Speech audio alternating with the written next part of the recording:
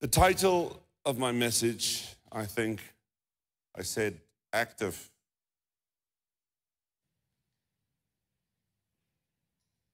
Is active. Yep, I think it's active. Not like active wear. There's a song on YouTube, I went to the office in my active wear. I went to the shop, Spar, in my act. Have you seen girls? They don't gym, they just walk around in their active wear. They look like they gym. It's a lot like Christians. Oh, that happened fast. I was trying to start slow. Out of the gates.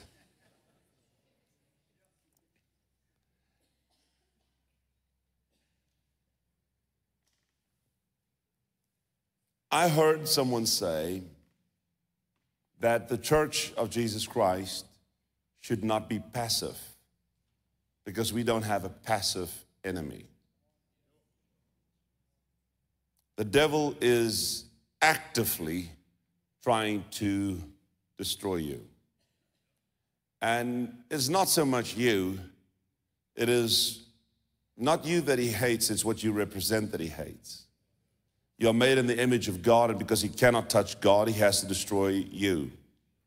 Because he taints the image of God when he takes you out. It's when people see you fallen, it bodes bad for God and his image. The devil is after you, and he is actively trying to take you out, and he is a master in working his devices. The Bible says we are not unfamiliar with the devices of the devil. It is, and you would hear me very seldomly preach on demons, very seldomly, maybe mention a couple of things here or there, but very seldom. I don't know that maybe once in a couple of years that I would talk about demons. I don't want to give him credit, but it's also very stupid to not know your enemy. It's not very smart to not know that your enemy is trying to take you out, and that the processes that he uses is to think yourself so clever, not be privy to his ways. That's why nations around the world has invested so much money in having spy agencies so that they can understand the moves of their enemies. That's why we as parents we every now and then have to grab our children's phones and check what they're doing on their phones, because we need to know what is happening in their world. In the same way, you need to be aware that the devil is actively trying to take you out. We're also living in a culture that is actively trying to indoctrinate you. We are not, with what is happening around the world, you cannot be blind to the fact that the world is not passive in its pursuit to confuse you. What we have is a church in the center of it that is not actively presenting a response. Because somehow the devil has convinced the church that if you respond, you're not acting in love. Because love makes you be timid. Although we won't admit to be timid, we respond timidly. Because if we don't, we come across as aggressive. And aren't you a Christian? Because we have sort of made it anger, the antithesis of Christianity. You cannot be angry at anything. While the Bible doesn't say that, we say that anger is the Bible says, be angry but do not sin. And in fearing so much that we'll cross the line, we've become so timid in our response to the world. What we do is we cower in our houses and around tables.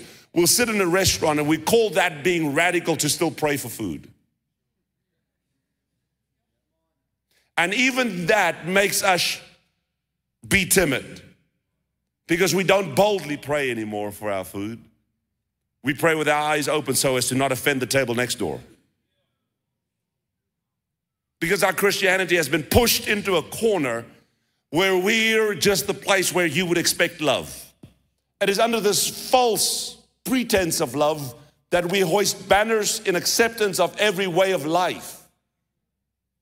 When we preach this way, we're accused that we are works-based. We're accused that now you have to earn. What gets me is that if works doesn't qualify you, why does works disqualify you? Let me say that slowly so that you hear me.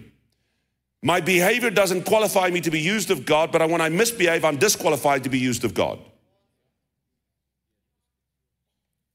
It's like saying when we do a great job as a church and we build this building, it's God, it's all God, it's not the pastor, but when it crashes, it's not God, it's the pastor. I'm confused. So when it's bad, it's me, when it's good, it's God. No, it's all God, and underneath God uses people. God uses people. So the reason I'm moving in this direction is because we have to question how passive are we in our faith and the expression of our faith. I started off in the announcements already telling you that we need to get involved in the political arena. You can see the influence of various other religions in our political system as it's manifesting in the legislation and the decisions that is being made that is affecting you. If you're a young person and you can do matric maths, you can pay attention to what I'm saying now because this is your world. And we've come to a place where we expect too little of young people. We expect them to be stupid, play games, and just go out and get drunk. The church is not going to bring its message down. We're going to pick you up to the level that you need to function in. So pay attention. In the political arena, we have various other religions making an impression on our president and our political systems and exerting force, and doing so also with the financial systems of our world. But Christians has not only become timid in their response, wanting to have the banner of love. So we are tolerant of everything because we'd rather tolerate than say what we do and offend. In the same way, we also don't want to exert influence financially because being rich, somehow the devil has convinced the church you're also evil. And so we want to do everything through the church by virtue of faith, but never money. Pay attention now and don't misquote me. Hear me now. Faith is the substance of the thing not seen.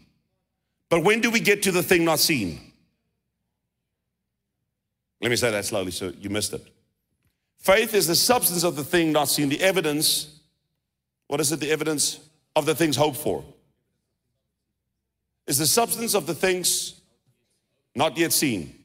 It's the substance of the things not yet seen, the evidence of the things hoped for. So faith is the bridge between the materialization of what you hope for. But when do we get to the place what we hope for? So we have faith for God to provide, but when do we get to the provision? Because most only stay on the bridge of faith. If I have faith to get healed, when do I get to healing? Because when healing manifests, I don't need the faith anymore, the healing came. The faith leads me to the result. And so we don't think that finances is the end result of what we hope for. We don't want to use it as a resource because the church has been convinced that it is false. And so other religions are building all infrastructures with the intense purpose of moving a generation and succeeding because they're actively engaging all that they have. And we have Christians who are very passionate about their God, but that passion, because they are hidden in a corner, is positioned inwards towards the body and not outwards to where the problem is. And in our inward perspective, not knowing that we are silently cowards, we attack brothers rather than the enemy. In the church, we have friendly fire because we confuse what the enemy looks like. We judge people's doctrine, but we don't employ the doctrine as a sword to stand for the church. And when I say the church, I'm not confused with words because Jesus says, I am building my church. Jesus is for his church. The church is called his bride. And just so that the last few people that don't get this yet, you are not the church, you are part of the church. You are not the church. 3 people in McDonald's talking about Jesus is not the church. When you have a Bible study at your house, you are not having house church. Let me say this slowly. You don't have house church when you have Bible study at your house. You have family Bible study. Have I said anything yet? I'm trying. We have to ask ourselves, are we actively being the embassy of God on the earth? Are we actively being the ambassadors of heaven on the earth? You are not in heaven waiting for time to go by so that you can go sing good byes and onto heaven we go. What's that song? We're not waiting patiently for God to come and get us, and we don't have an escapee mentality, trying to escape the systems that God had put us in. He says, you are in the world, but you're not of the world. We are not waiting for Jesus to come pluck you up and meet him in the sky and fly away on angels' wings. We are expecting that there is a coming of our Lord. And if it talks about the 10 virgins who are ready for the reception of the bridegroom, we should be ready and expecting that he is coming. But let him, when he comes, not find us being passive, hiding in our houses, because the parable of the talents comes into play. What did you do? I was waiting. But when the bridegroom comes, let him find us not being passive. Let him find us being active in our pursuit of what he did. Let us to the last second fight for every soul that still needs to hear the gospel. Let us be a people that are out there fighting for what God called us to do. He said, go and make disciples, and that command has not stopped. We need to find out, how do we actively have our faith being exercised in the world around us?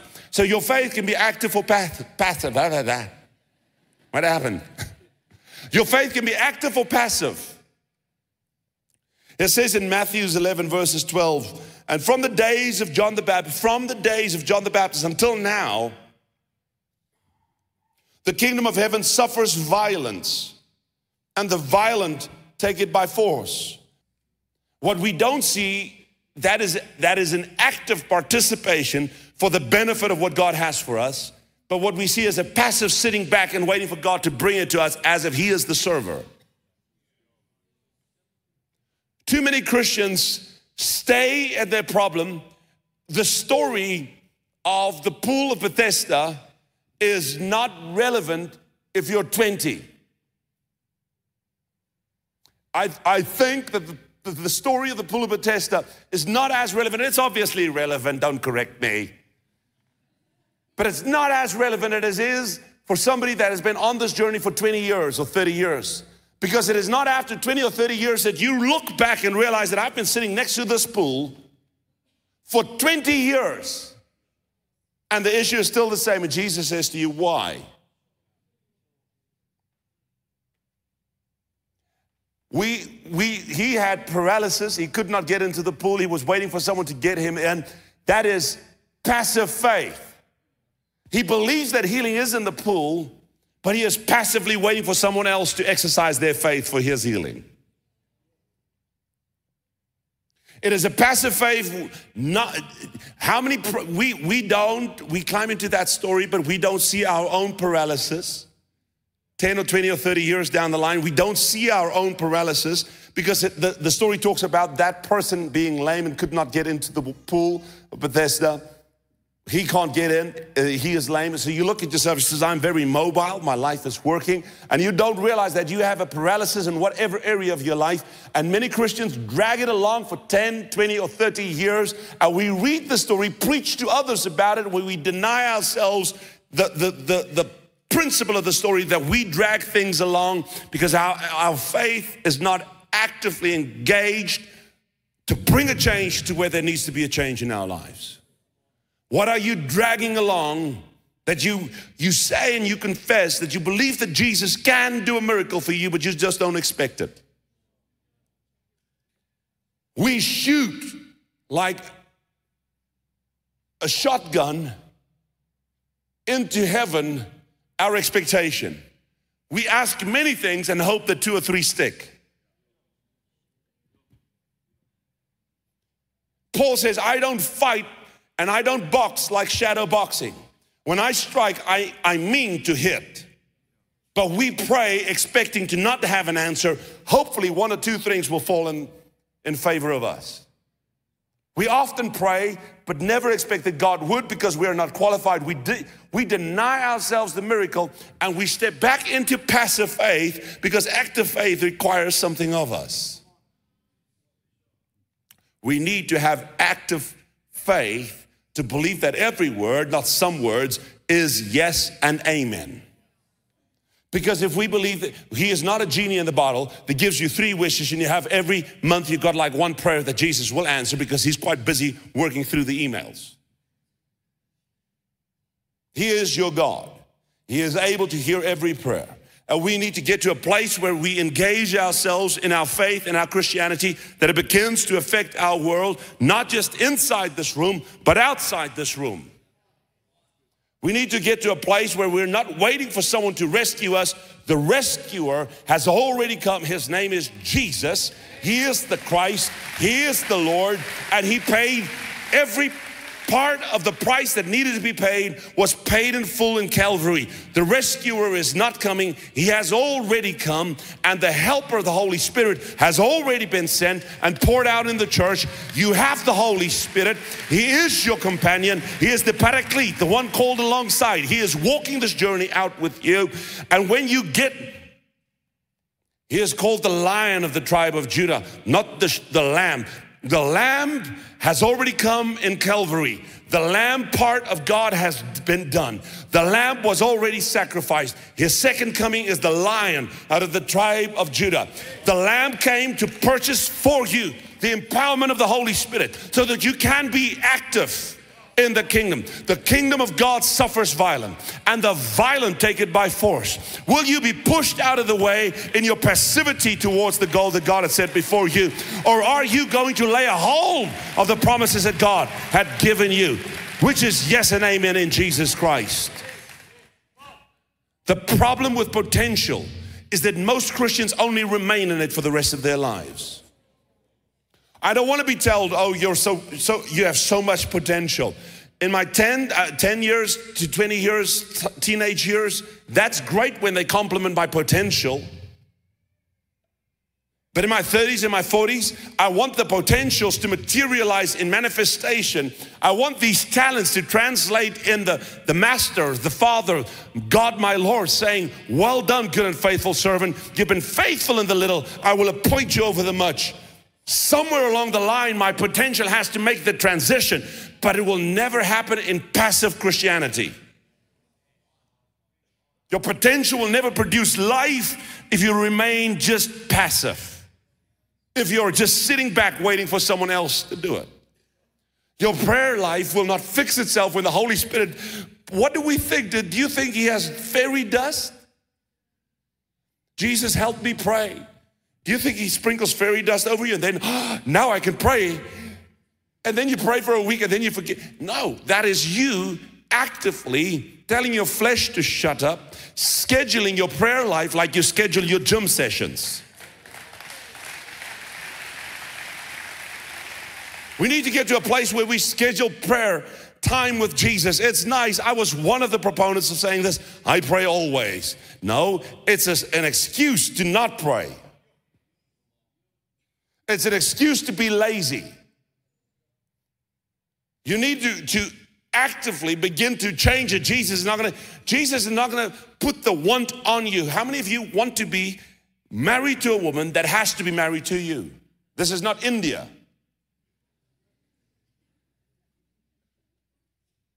This is South Africa. Nobody wants to be married to someone that doesn't want you. That's why God put choice in the garden. One of the reasons God put choice in the garden is because without choice, Adam and Eve wasn't his children by choice. That's why I have a problem with Calvinism, irresistible grace. I'm not predestined to choose God. I choose God free willingly. Grace is extended to everyone that wants to take it. He wants everyone to take it. He doesn't predestine some to go to hell and some to go, because that denies him being fair. And I want to be able to choose to accept this free gift of salvation that Jesus has given to us. The same as having, why would I ask my wife to marry me if she is forced to? Does that make sense? The kingdom of God suffers violence, and the violent take it by force. John lost his head because the kingdom suffers violence. It is this violence that makes us pull back, and then we collect in our biases scriptures that makes us feel comfortable. We love everybody. No, we don't love everybody. We love the person, we hate the sinner, but that still doesn't get you to heaven. We can make stupid statements like this, say, Jesus loves the sinner but hates the sin. But it's the sin that keeps you out of heaven.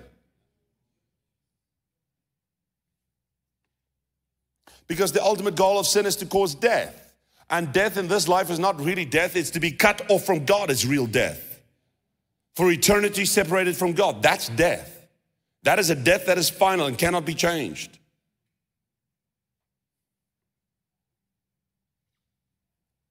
It says in Matthew 24 verses 9, this is the reason we are so passive in our faith, is because of being active. Jesus is God, right? Jesus is God come in the flesh. It's very confusing for us. How can he be God and man at the same time? It's because he can willingly choose to be, because he says, do you not think I can at this moment call a legion of angels to pull me off this cross? So he yields to in his obedience to the will of the Father, to not use his divinity to get off the cross. Because he could be divine but disobedient. And then the price of the cross would be voided because of sin. And so even in his divinity, he had to be obedient. And he made his divinity subject to his obedience to the Father. We don't want to go too deep now. But he is still God. What was I reading? What does this verse say? Why I'm saying this. So even Jesus, he is 30 years old. And in 3 years, Jesus changes the whole world. He's in ministry for about three and a half years. Jesus messes everything up in 3.5 years. He confuses everything and everyone. He is the perfect presentation of what a Christian should be. He is what is the right word? He is the figure that we imitate in our Christianity. And in 3 years, he is offensive to not only outsiders. It was quite offensive to everyone. He was offensive to religious Jews. He was offensive to outsiders. He was offensive to his own disciples. His own disciple, he turns around and says, Satan. Imagine me and Pastor Louis sitting around the coffee table. We're having a cup of tea, like we do. And I just turn around looking at him, hey, Satan. Jesus was quite offensive. Jesus, I imagine, somebody said this. He said, Jesus won't be invited to mega churches. If there's a church growth conference, he wouldn't be the main speaker. Because Jesus, often when he spoke, people left. There were recorded events in the Bible when Jesus spoke. They couldn't handle what he said and they left. They couldn't handle what Jesus said. What he said was offensive to them. Were they right? They felt right. But in their hearing of the word, it was offensive to their perspective. It was offensive to their current mentality, their ideas, their perceptions, their way of thinking. They couldn't handle what he was saying and they left. Jesus, when he spoke, many times people left. Yet we want to be inclusive. We don't want to say anything that will make anyone leave. We don't want people to leave. We want them to stay. And so we trim the word to not be offensive so that those who are in would just stay in. The goal is not a full church. The goal is not, although we are accused of it consistently, the goal is not a full church. The goal is disciples.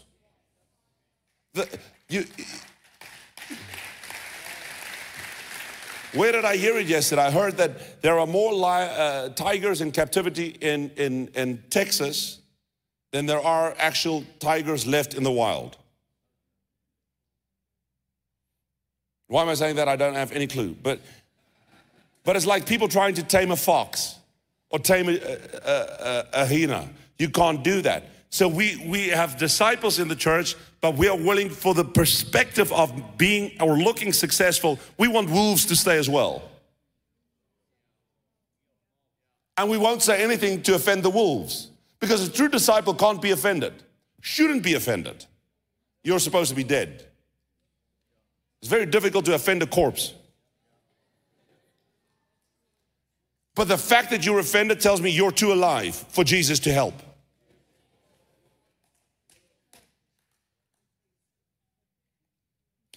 I woke up calm. I was just calm. I had breakfast. I did nothing wrong. And so in our pursuit of God, one of the things the devil has been successful, this is what I want to say, Jesus in 3 years turned everything upside down. He went 3 years flat out and turned the world upside down. We want to spread that over an entire lifetime because we want to do it so slow that no one notices. We don't want to draw attention to the church because the offense that the world will take will cause them to come at us guns blazing. But you have to know this, that when you begin to activate your faith, you cannot activate your faith. You cannot be active in your Christianity and not draw attention. You cannot have an active Christianity and not draw attention. How many of you have had family members be upset with your Christianity? Because you will not have that if you have a passive faith. A passive faith sits around the table, laughs at the dirty jokes that the family tells because you don't want to offend them. They are good with your passive faith, but the moment you stand up and stand for something, your active faith begins to draw criticism and rejection. And it is these things that pushes us back into passivity. And so many of us remain passive in our expression of God, because we can't handle the response that we garner out of people when we begin to stand up for what we say. We've had too many Christians to tell me, the moment I try, it's like all hell breaks loose. Have you heard people say that? Have you had that experience? Let's talk about tithe. You tithe, the month you tithe is the month you needed the tithe the most. Do you think that's a coincidence? Coincidence?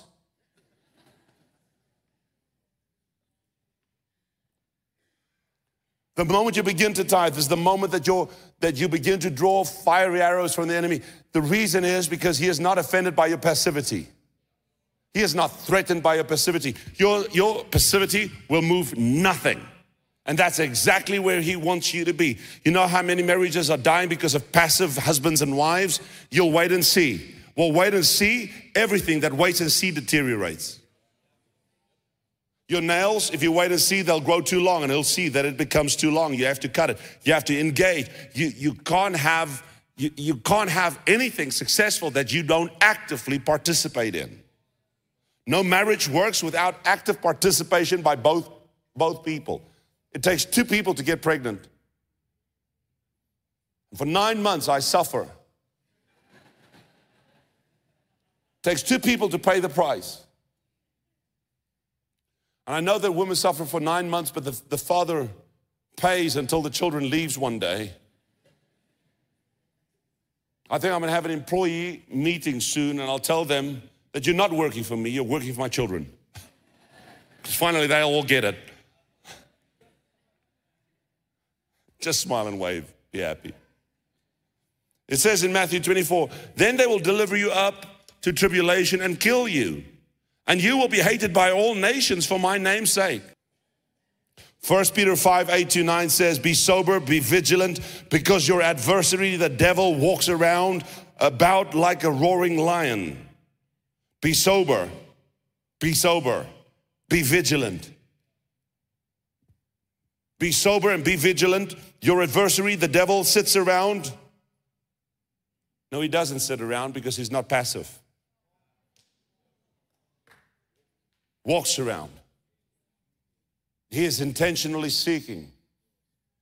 When you don't turn your back on a lion because he'll kill you. He's walking around looking for those who are not sober and vigilant. You shouldn't be walking through a Big 5 reserve playing on your phone. You'll die. All they'll find is your 2 hands holding your phone. It says, be sober and vigilant. You walk around looking like at this, paying attention to your surroundings because you're paying attention on all sides, because you're watching the footprints where this animal has been. And if you find a big claw footprint this big, don't climb a tree. It's too late. You're dead. If it's fresh, and if the footprint's fresh, you know he's around. You begin to walk more slowly. And you pay attention. This is not how we do Christianity. You know why you don't have to? And me too. Because I'm pointing finger at you and that's rude. Because he is walking around looking for you. You know why we're not vigilant? Because we're passive. We're no threat.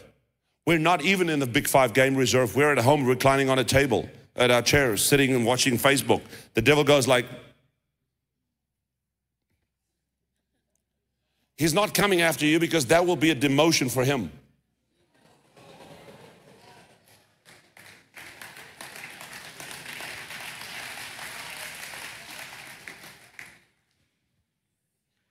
But hey, the church is a soft target.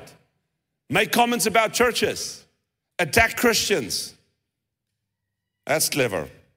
John 16:33 says, these things I have spoken to you, that in me you may have peace, in me. In the world you will have tribulation. So if you're a Christian with tribulation and no peace because you are not in Christ, in me you will have peace, in the world you will have tribulation, but be of good cheer, I have overcome the world. So if you're in me, you're an overcomer. That's why it says, in me, in me, in me. I have overcome the world. If you're in me, you're an overcomer. Outside of me, you're nothing. I am the branch, you are the vine. If you remain in me, you will bear much fruit. But if you don't remain in me, you will be cut off and you will be thrown into the fire. In me, Christ Jesus is the overcomer, not you. In him, you are more than an overcomer. He has overcome the world. If you're not in him, you're in the world. There is two spaces that you can be in the world or in him. If you're in the world, you will face problems. You're going to have everything thrown at you, but you won't have a covering. In Christ Jesus is where your peace is at. You have to make peace with the fact that when you engage your faith, you will draw attention. And when you do, you need to know how to step back into Christ. And then that's where faith is engaged. It says in 1 John chapter number 4, verse 4, you are of God, little children. You are of God, little children, and have overcome them, because he who is in you is greater than he who is in the world. But in our passivity, we pray in our timidity in a restaurant with our eyes open. We don't want to offend anyone. But we sort of should make it a point, because when waiters comes along the table and they start dishing out food, we're so afraid to not offend them. They're not afraid to offend you. They hand the food over. We are in a hurry. The restaurant's full. We got to put the plate down. They don't care that you're praying. How is it that Christians got to a place? You should look up and say, ek bid. Ek bid na Jesus toe. Dan bid jy extra lang. Laat hom staan. And say, if you say something, I'll pray for you too. And let him know you'll pray for 10 minutes. But that's not the place where you're just actively engaging. But the devil has succeeded to get us to be so timid in our walking out of our Christianity.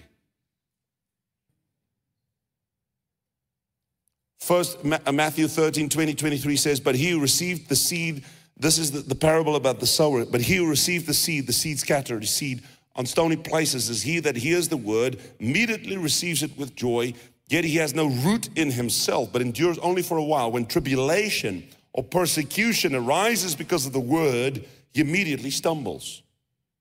Put that verse up there, read it slowly, hear what it says. I read it too fast. But he who receives the seed on stony places, that is he who hears the word and immediately receives it with joy. We have no issue. That's the word. I prayed that when we started. Let the word fall in our hearts, because it is the word that is capable of transforming us. You have no, in my opinion, that's why many people preach. No one changes. It's not my words. It's not my perspective. It's by the grace of God, the anointing of God that comes, and with the word being preached, it's the working of the Spirit. He is The word will cause you to dry up. This is the statement we have. The letter killeth is where that statement comes from. You need the Holy Spirit. Because with just the word, without the Holy Spirit, you'll dry up. But if the word is preached, the word has the capacity to change your life. That's why we worship first, because when you lift up your hands, you're surrendered. When we stand up like this is the universal sign of surrender. This is, God, I have problems, but I surrender, you're Lord. God, I have issues, but I surrender, you're God. And when you do that, something happens in your heart somehow becomes soft. Somehow the word can fall in. That's why we worship before we preach the word. So that when we properly worship, when you don't engage in worship, you'll receive nothing from the sermon. And when the seed falls, it's capable of changing your life. But what happens is the seed falls, you believe it, you go home, you talk to your parents or you talk to your children and they don't agree with your lifestyle, choosing to serve God, changing the way you tell jokes, changing the way you hang out on weekends, changing the way you pursue your marriage. And when you begin to do that and they begin to threaten you, begin to clap back at you with remarks and comments, you begin to change the word. And you try and find a middle way to please them and please the word. And what you've done is you've become passive. Another word for that is lukewarm. Be you but hot or cold, but now that you are lukewarm, I will vomit you out of my mouth. God can't deal with lukewarm Christians. You can't have one foot in the world and one foot in him. He says, you are in the world, you'll have problems, but if you're in me, you'll have my peace. But you have to engage your faith to stand, because without engaged faith, you will not stand. The Bible says, put on the full armor of God, and when having stood, remain standing. See if you can find it in Ephesians, I think it's chapter number 6, dealing with the armor of God.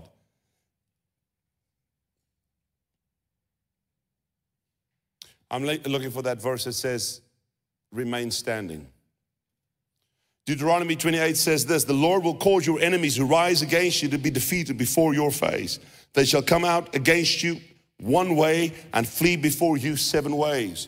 You don't do that without faith. You don't get that in a passive Christian's life. Your enemy will flee out. Your enemy is not people. Your enemy is demons and spirits that are working through people. But the devil is trying to take you out. The Bible says he will flee in 7 different ways. It will come out against you, but your faith that is engaged says that I'm going to engage my faith. This is what I'm pursuing for God. This is what I'll do for my King. And when I begin to work and function this way, although they come at me, they will not touch me. That's why we pray and say, God, hide me underneath the wings of my God. You are hidden in Christ. And even though they come out against you by faith, you stand tall. Ephesians says this, put on the whole armor of God that you may be able to stand against the wiles of the devil. For do we not wrestle against the flesh and blood, but against principalities that go on heavenly places? Therefore, the whole armor that you may be able to withstand the evil. And having done all, stand. It tells you to stand. And when you've done all, remain standing. He says stand twice. You stand and you do all. And then after it's done, you still stand. There's this verse in the Bible that says, you who put on the armor, do not boast like the one who has taken it off. Find that verse for me. Don't be as clever to say that I've put on the, while you're putting on the armor of God. We have too many people that are so proud and arrogant in their faith that I'm going to do this and do this. You should be humble, hiding in God and saying that God, I want to punch and I want to punch accurately. But he says, so the king of Israel answered and said to him, tell him, let not the one who puts on his armor boast like the one who takes it off. It doesn't help pretending that you stand. After having done all, remain standing. The testimony is complete when you come to the end of your life and God says to you, well done, good and faithful servant. The testimony is when they put on your gravestone, child of God. Not like he started good, he didn't end so well. At least he tried. That's where we want to be. We want to be the ones that takes off our armor at the end of our lives and say, God, I've given it my all. I've stood tall. I've contributed to humanity and to the kingdom of God. I've put everything on the table. God, my faith was activated. Zechariah says, this is the word of the Lord to Zerubbabel. Not by might nor by power, but by my spirit, says the Lord of hosts. God is the spirit of wisdom. the spirit of might and strength, but the spirit of wisdom. He is the spirit of wisdom. You don't need the wisdom of God if you're not actively engaging anything that needs wisdom. You won't find the need for wisdom in passive Christianity. When you're merely sitting back at your house waiting for God to do something, you'll find yourself like next to the pool of Bethesda. 30 years later, nothing moved.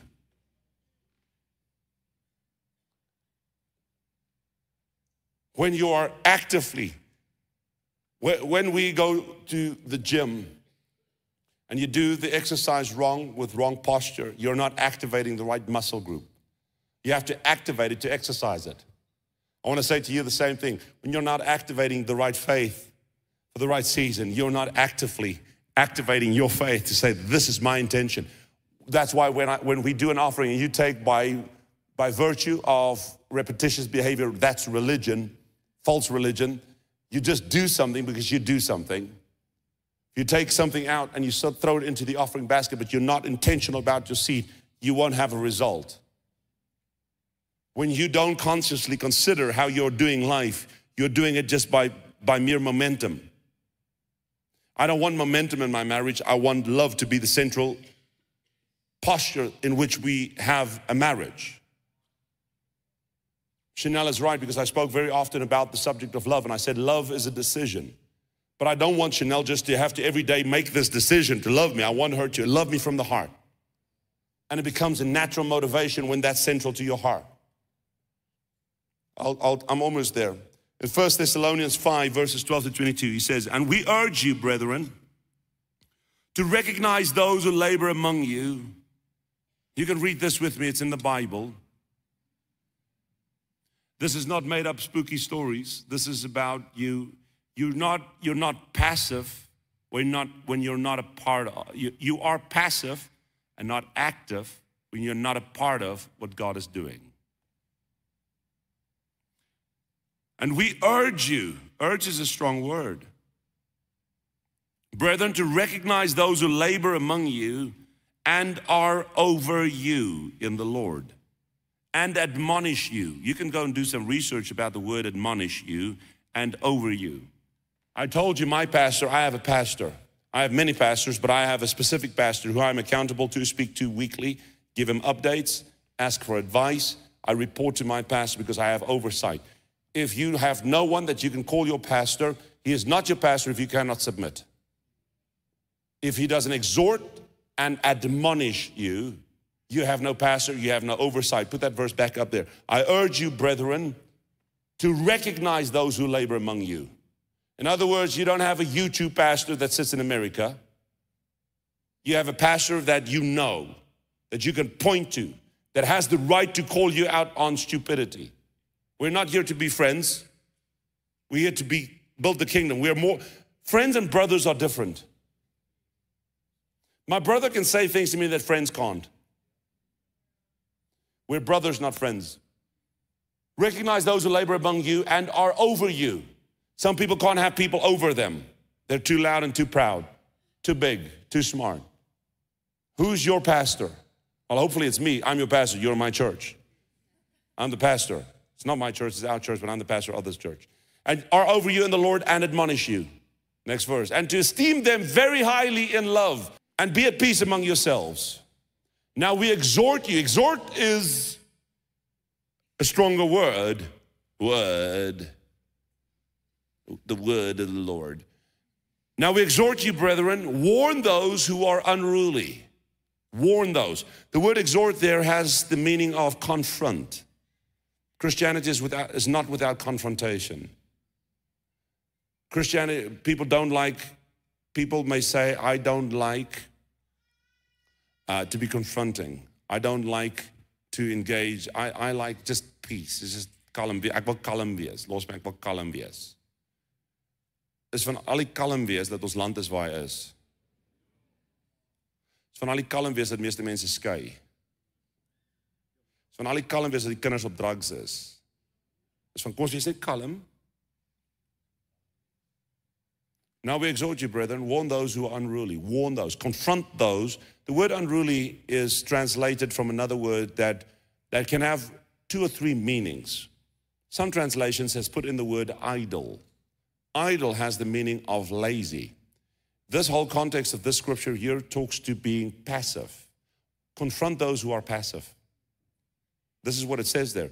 Now we exhort you, brethren, warn those who are idle. Comfort the faint-hearted. Uphold the weak. Faint-hearted is timid. Uphold the weak. Be patient with all. It's not saying push them out of the church, but confront them.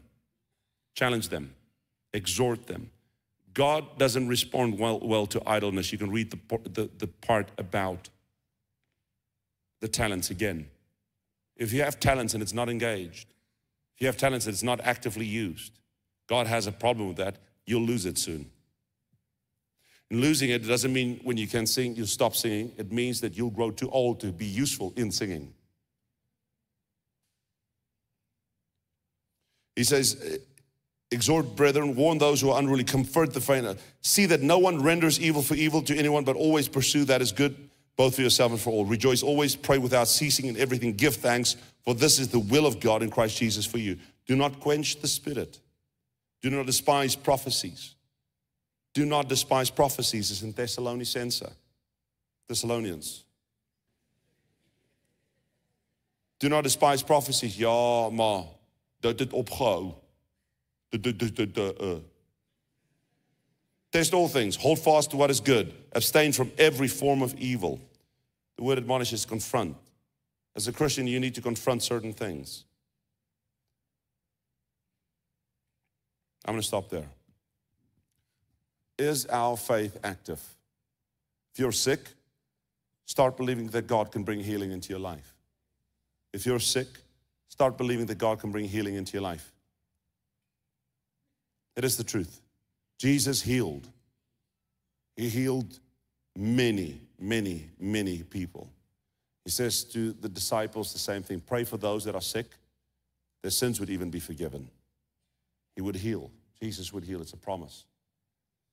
It's maybe your turn to not wait for the pastor to have faith for healing.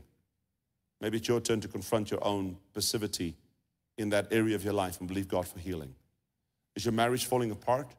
Maybe you need to raise your voice, not to your wife, but to the devil. Maybe your frustration shouldn't be to your husband, but to the devil. Begin to raise your voice and not be so passive in your marriage, waiting to see, but actively engaging towards a common goal. Passivity robs you from clarity and vision. You can't see where you're going because you're too passive now to be able to see. Your passivity has robbed you of momentum to move you towards the prize. You cannot see it because you have no momentum to get there. You can't have clarity in your vision if you remain passive in your Christianity.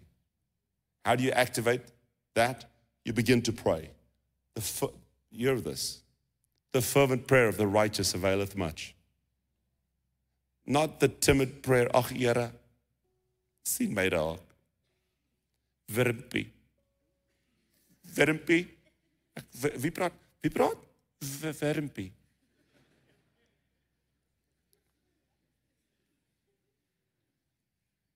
If it's your will, Jesus, would you just help me? That's not like a lion. You are a child of God. His word is full of promises. They are all yes and amen. He has paid for you the full price. Lay a hold of what God has set before you. Take your potential, turn it into a story.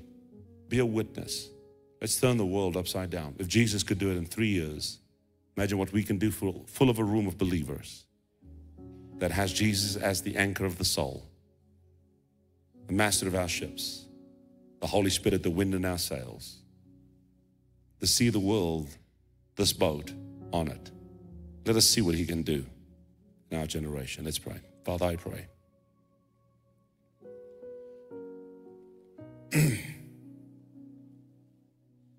Father, I read very seldomly in the Bible about critics. I don't see any critic have great stories, but I see broken and failed men who has flaws being used mightily because they dared to believe. I see flawed men who have issues. Abraham, who lied about his wife, called her a sister. Samson, who had the harlot. Gideon, who was a coward. David, who was a womanizer. Flawed men. They dared to believe. They dared to say, God, here I am. And their footsteps testified of their conviction. I pray, would you come in a room like this today, here and in Brooklyn and everywhere online?